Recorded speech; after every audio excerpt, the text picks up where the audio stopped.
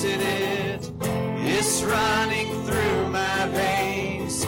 I can't escape its grip. In you, my soul is safe. You cover everything. Oh, your love bled for me. Oh, your blood in crimson streams. Oh, your death is hell's defeat. A cross meant to kill is my victory.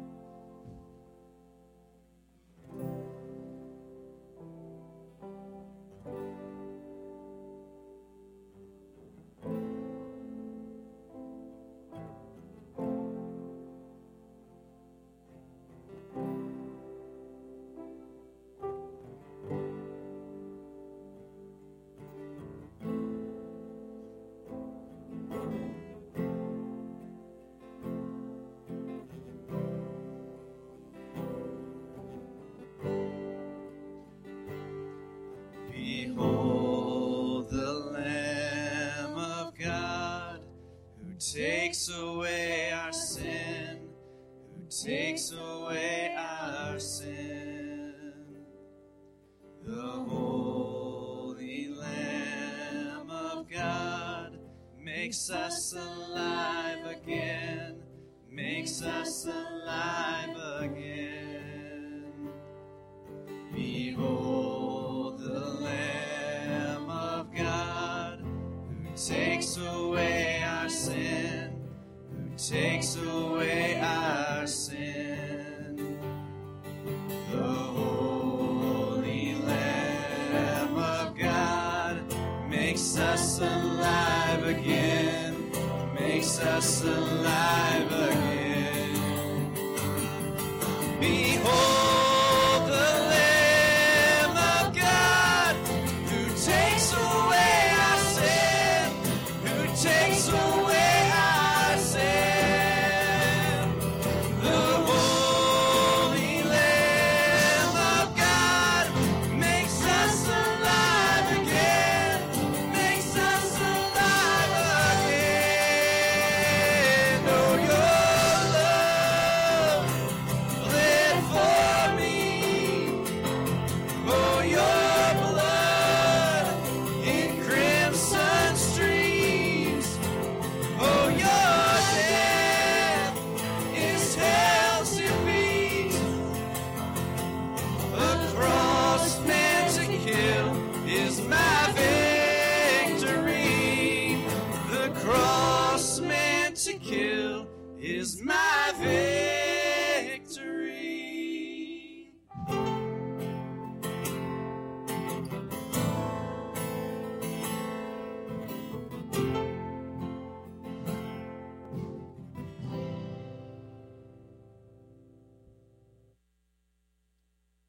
Amen.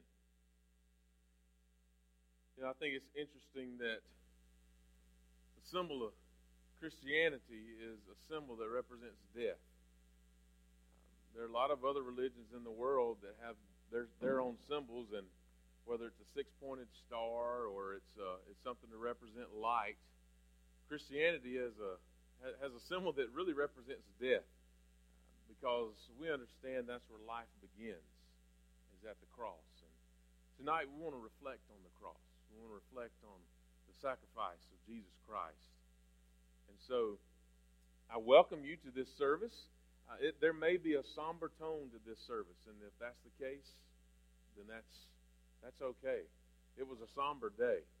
We know the rest of the story, but to really understand the rest of the story, I think we need to stop and reflect and remember the burden, the sacrifice that was given on that Friday.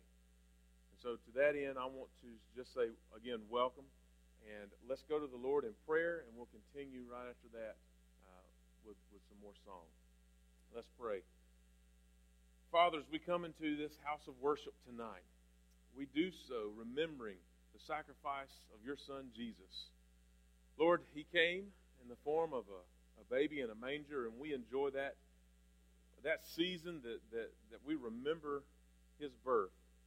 But Father, we also know that he came with a purpose, with a mission in mind. And Lord, he prayed in the garden, if there's any other way, let this cup pass from me. But the truth is, there is no other way. And so, humbly and obediently, he went to the cross and poured out his blood, poured out his love for any and all who would trust in him. Father, thank you. Thank you for Jesus. It's in his powerful, atoning, transforming name I pray. Amen. Let's all stand together now as we sing about the blood of Jesus.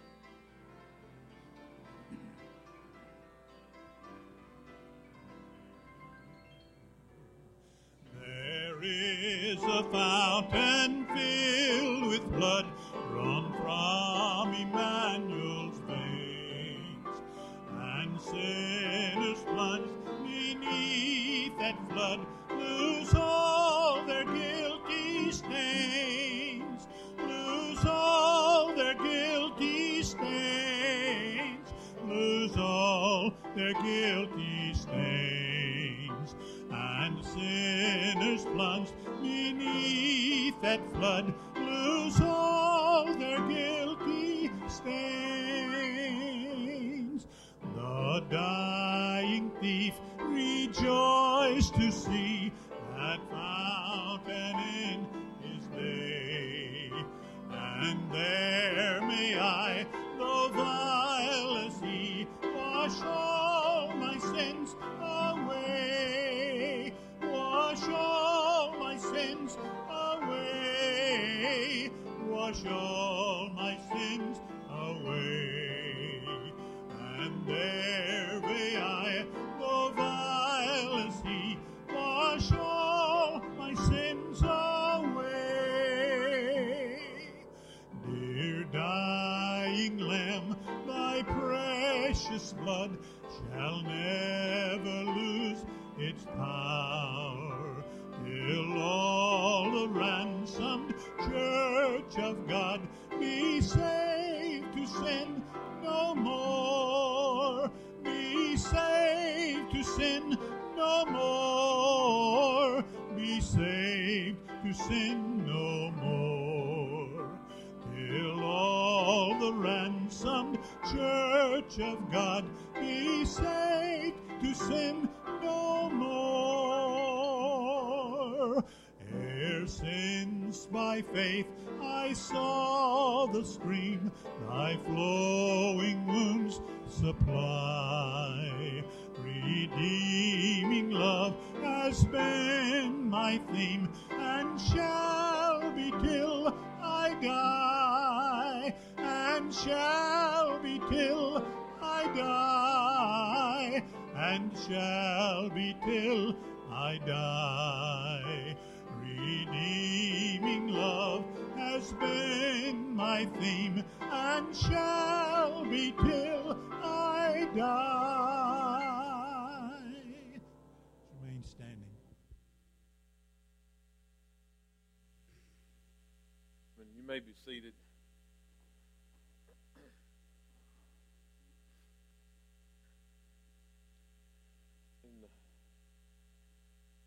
In 1707, Isaac Watts penned a hymn, "When I survey the wondrous cross, when I survey the wondrous cross on which the Prince of Glory died, My richest gain I count but loss, and pour contempt on all my pride. Some years ago, I had the opportunity to drive Micah into school, and it was very convenient because it was also where I worked. So we had a daycare there, and so I would take him to school, preschool, and we would talk about all kinds of things on that ride in and the ride back home. And but one particular morning we stopped and we pulled up, and we were in the back parking lot, and he looked up at the top of the church and he pointed and he asked me, he said, "Dad, what's that?"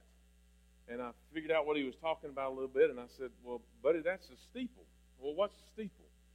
"Well, that's just a high place on the church. It usually has a cross on the top of it, and it helps people know where the cross is and helps people know where the church is."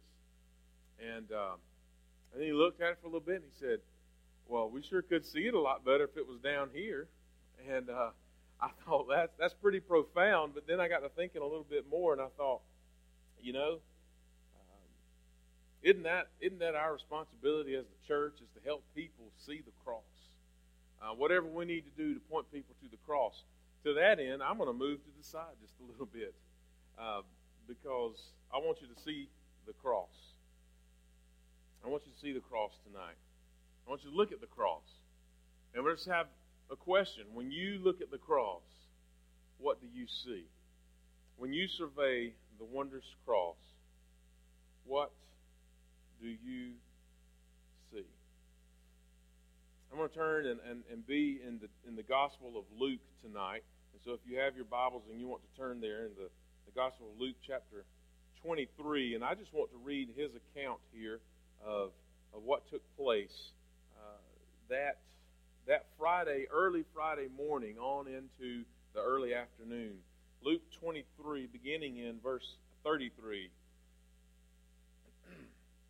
When they came to the place called the Skull, there they crucified him and the criminals, one on the right and the other on the left.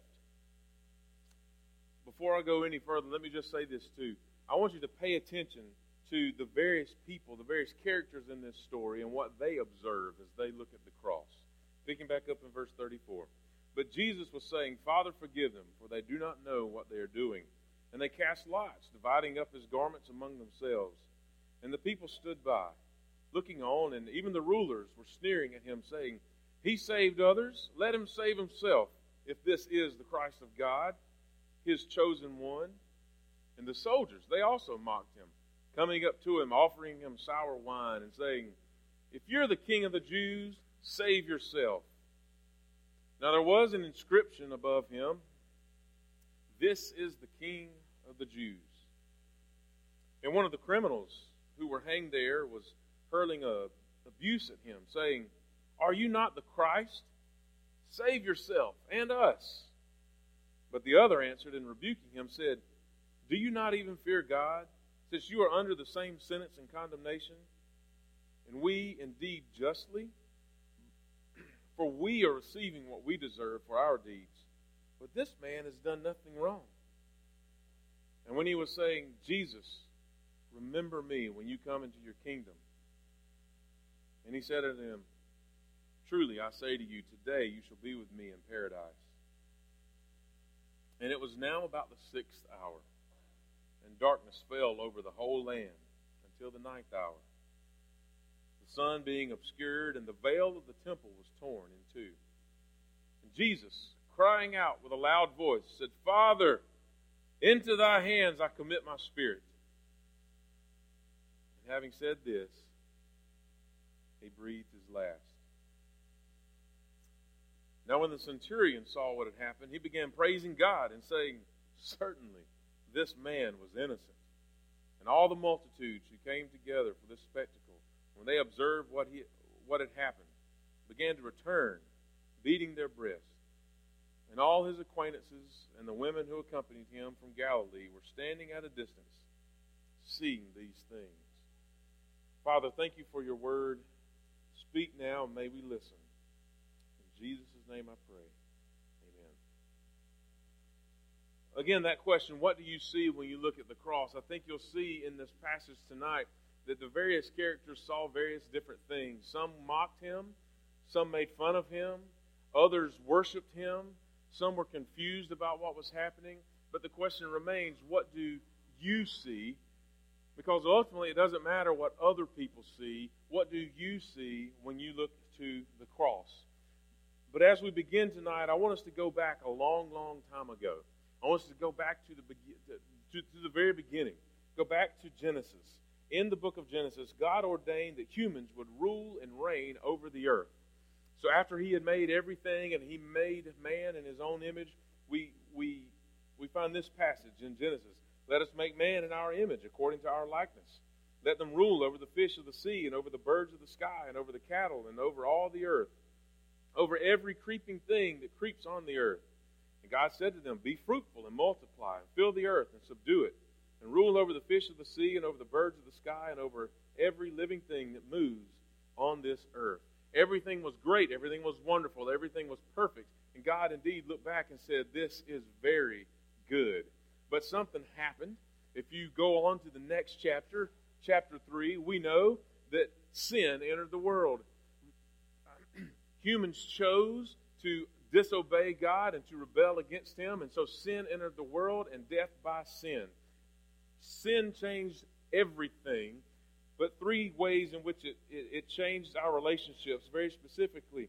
It changed the way that humans relate to God. No longer did God show up and walk in the cool of the day. In fact, they were cast out of the garden. An angel was put at the garden to guard the way in with a flaming sword.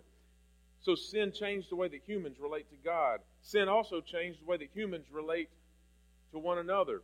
It's not very long in this process that we see a murder, brother against brother. And the rest of the human history we know that human relationships are not always as they should be. But sin also changed the way that humans relate to the world. If it was that we were to rule and reign over the world, now something has changed. And it's not the way that it was to begin with. Sin separates us from God. It causes strife and discord among people, and it prevents us from properly ruling over the earth. This once perfect world is now full of problems, and it's anything but perfect. You don't need me to tell you that. All you have to do is think back to this past week, or maybe this morning, or perhaps just within the last hour, to know that sin causes strife and discord in our lives. But listen to this real carefully. Your problem and my problem, our problems, listen, it's not that we have spats with our spouse. It's not that our child might be rebellious or that our parents are clueless.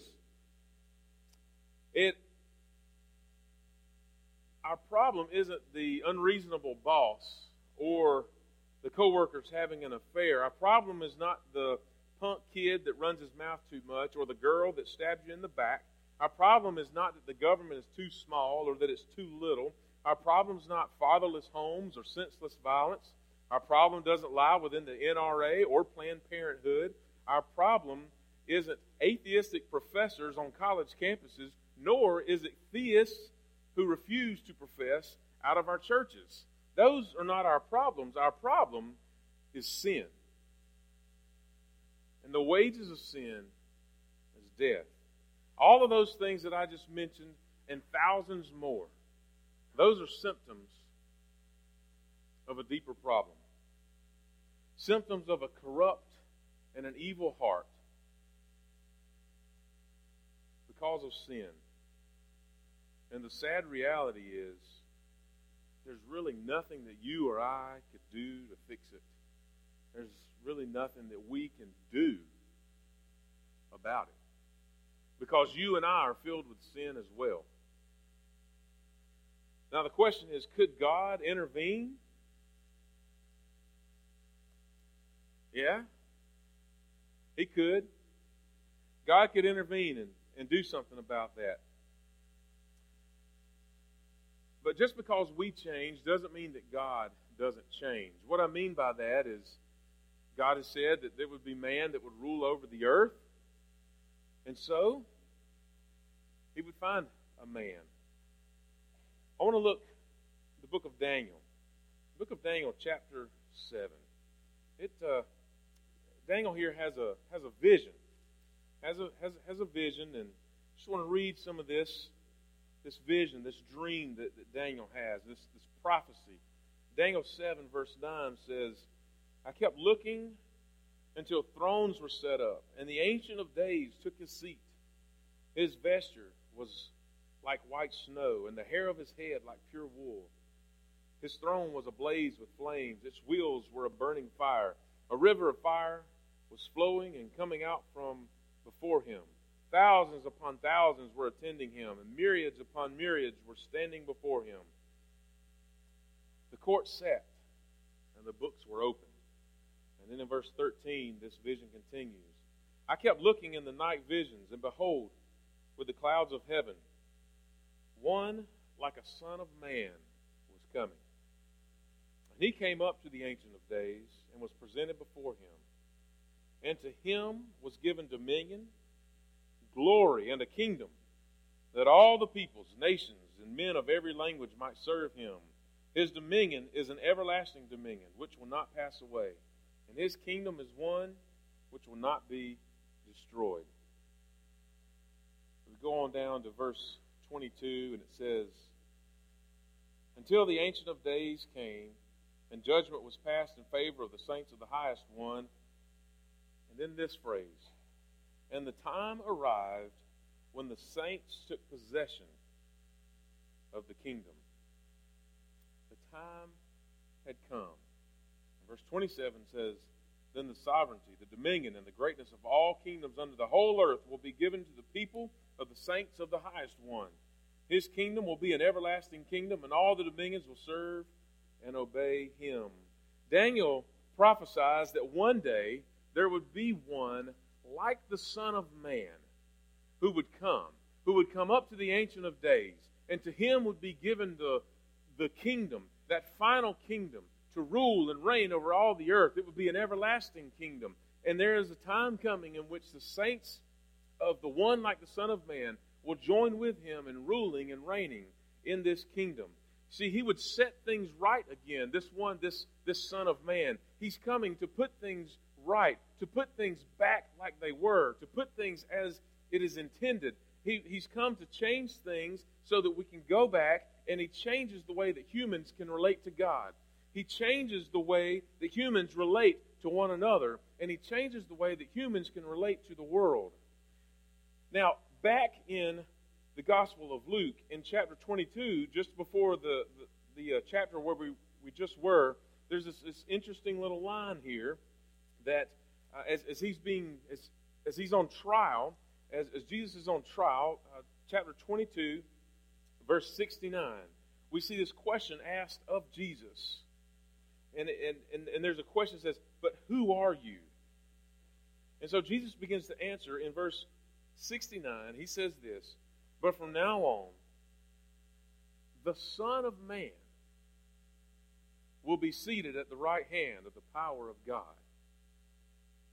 Jesus didn't make a mistake here. He knew what he was doing. He was referencing the vision that Daniel had. This vision of one like the Son of Man coming to rule and reign forever. He's on trial. He's about to be led to the cross. He's about to suffer and die. And he says, what you're about to see, you're about to see this vision from Daniel completed. One like the Son of Man is going to come and be seated on high. This is a claim that Jesus puts upon himself. In fact, it's a title he would use many times in the gospel. I am the Son of Man. He uses it more than any other title. Now, I do find this interesting as well. The story of Barabbas. Just in my study for this, Barabbas. You know who Barabbas was? He was the murderer who was released instead of, or in the place of Jesus. This murderer was released and Jesus was crucified. Now Barabbas, that's an interesting name. I've never really met a Barabbas. But in Hebrew, the first part of his name, Bar, means son of, It's a little bit like if you were from Ireland and you're O'Reilly, you're the son of Riley, or O'Brien, you're the son of Brian. And so Bar is the son of, and the last part of his name, Abba, a father. He's literally the son of a daddy. What a very unique name, right? I really don't know if that is his given name or if that's just the name that was placed upon him. And this is purely speculation, but it seems like, it just seems like that as Barabbas is released and the Son of Man is taking his place, that you and I could be Barabbas. Because we are all sons and daughters. And God treated Jesus as Barabbas, and he treats Barabbas as Jesus. When he takes our place, we take on his righteousness. I just found that was an interesting idea. But when you look at the cross, and specifically what I've just talked about, the Son of Man coming to rule and reign, and what he's come to do to set things right, what do you see when you look at the cross? Jesus came and died on the cross and provides redemption for you and for me, that we might know the living God. He buys us back with his blood. What do you see when you look at the cross? See, Jesus died to restore our purpose, to rule and reign in his kingdom. What do you see when you look at the cross? Jesus died to heal our broken relationships. And we get to participate with Jesus every time that we share the gospel. Because when someone else comes to saving faith in Jesus Christ, they come by way of the cross. And we celebrate with them that they now can have that restored relationship with God. That they now are also partakers in this kingdom. And that they now have just been joined as part of our family, and we've gained a brother or sister. It changes our relationships. For me, at least on this Good Friday, this is what I see when I look at the cross. A restoration of the way things could be. The way things ought to be. And ultimately, the way things will be. But before he could set things right, we have to go back to that problem I started with. Jesus had to take care of my sin and your sin. We needed to be cleansed. The night before his death, Jesus really teaches this in a very memorable, remarkable way. You see, Jesus had the Passover meal prepared. He told the disciples where they were to go, what they were to do. And I can't imagine the excitement that came with this. Just a few days before, Jesus rides in on a donkey and they're hailing him. Hosanna, Hosanna to the King. And so he's with the disciples in Jerusalem, and they're going to prepare the Passover, the greatest celebration in the life of the Hebrew children. The Passover meal, they're going to set it up, and I'm sure they've gone in, they've gotten the room secured, they've gotten they've gotten the water basin set up, they've gotten the food prepared, they're all around the table, and they're waiting on the one that some of them would call Rabbi, some of them would call Lord, eventually many of them would call Messiah. They're kind of waiting on him as he takes the lead in this meal, and he does something very unique. He begins to change what they understand about that meal in the words that he shares. And when he had taken the cup and given thanks, he gave it to them, saying, "Drink from it, all of you, for this is my blood of the covenant, which is poured out for many for forgiveness of sin." His blood was poured out for the forgiveness of my sin and your sin. Before things could be set right, before we could restore that relationship with God, before we could rule and reign, before our relationships with one another could be set like they ought to be, Our sin has to be dealt with. That's what Jesus intended to do at the cross. In just a moment, we are also going to partake of the Lord's Supper. And I'd ask the deacons make their way forward at this time. And we want to join with the Christian church, join with what Jesus shared that night. You know, the Bible teaches that we ought not to participate in this holy ordinance in an unworthy manner. Therefore, we need to just be clear about how we will next proceed. Anyone here who's a baptized believer is welcome to participate. If you're not a baptized believer, I'd love nothing more.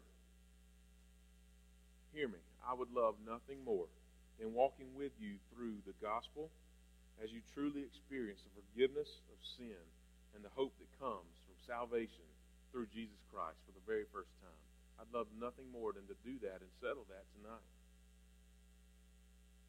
Or, regardless of whether you are a baptized believer or not, I do encourage you to look at the cross. Look to the cross. Allow the Lord to search your heart. Let Him speak to you, and you respond.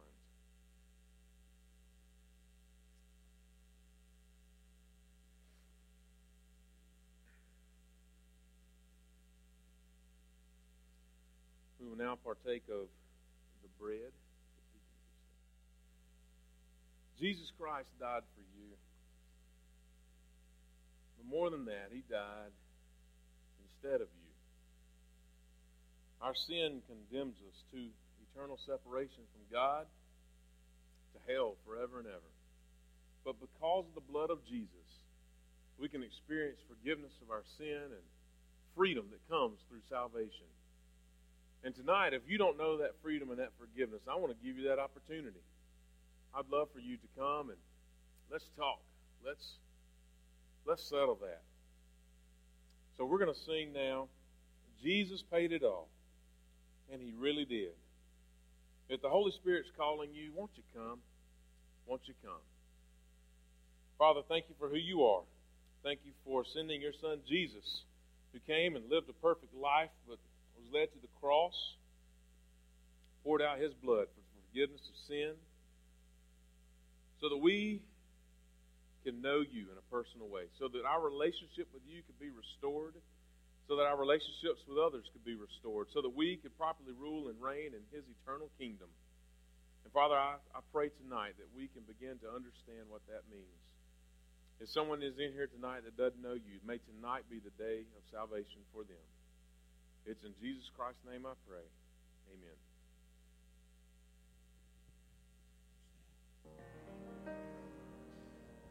I hear the Savior say, thy strength indeed is small. Child of weakness, watch and pray. Find in me thine all in all. Jesus paid it all to Him I owe. Sin had left a crimson stain, He washed it white as snow. Lord, now indeed I find thy power and thine alone can change the leper's spots and melt the heart of stone. Jesus paid it all to Him I owe. Sin had left a crimson stain, He washed it white as snow.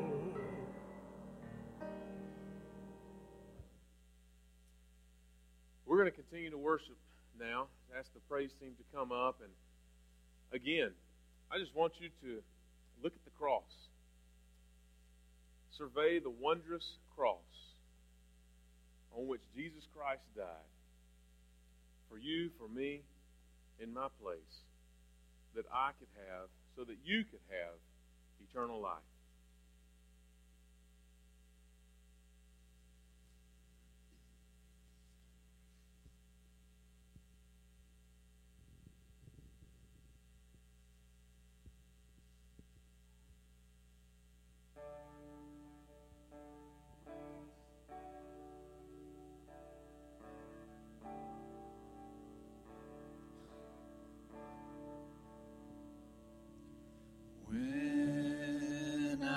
survey the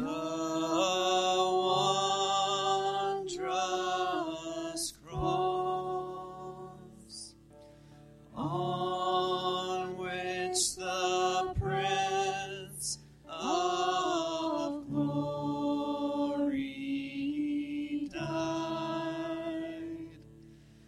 My richest gain I count but loss, and pour content on all my pride. See from his hand, his hands, his feet, sorrow and love flow mingled down. Did e'er such love and sorrow meet, o'er thorns compose so rich a crown?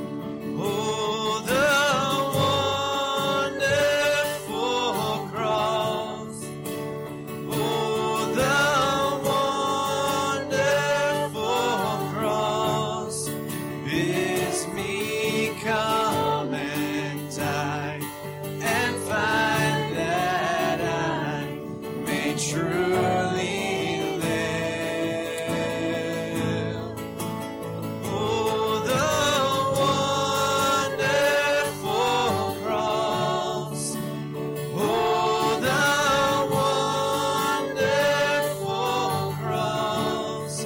All who gather here by grace draw near and bless your name.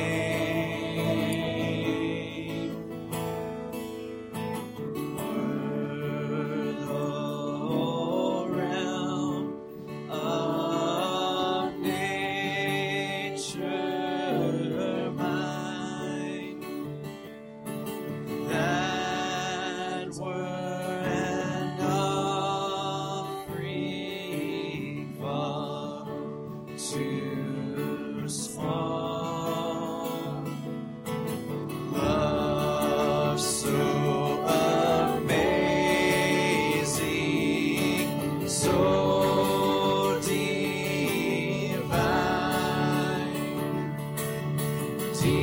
demands my soul, my life, my all. Oh, the wonderful cross! Oh, the wonderful cross bids me come and die and find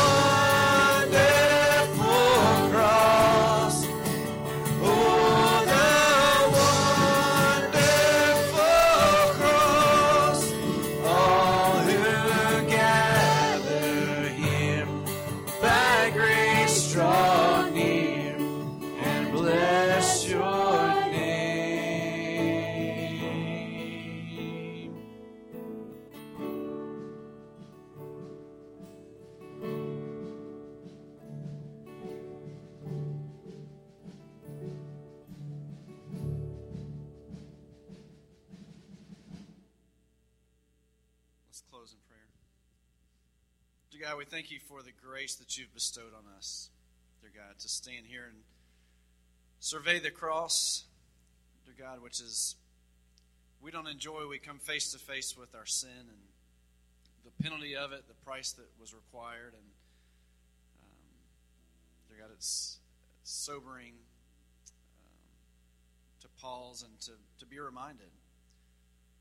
But we take so great of a comfort, dear God, in your grace that you bestowed to us in sending your Son, dear God, to pay the price for us. How could we fully show our appreciation for that? Dear God, we thank you for the anticipation of Sunday and for the promise that we know that you rise again and that you live with us today. We thank you for that. In Jesus' name.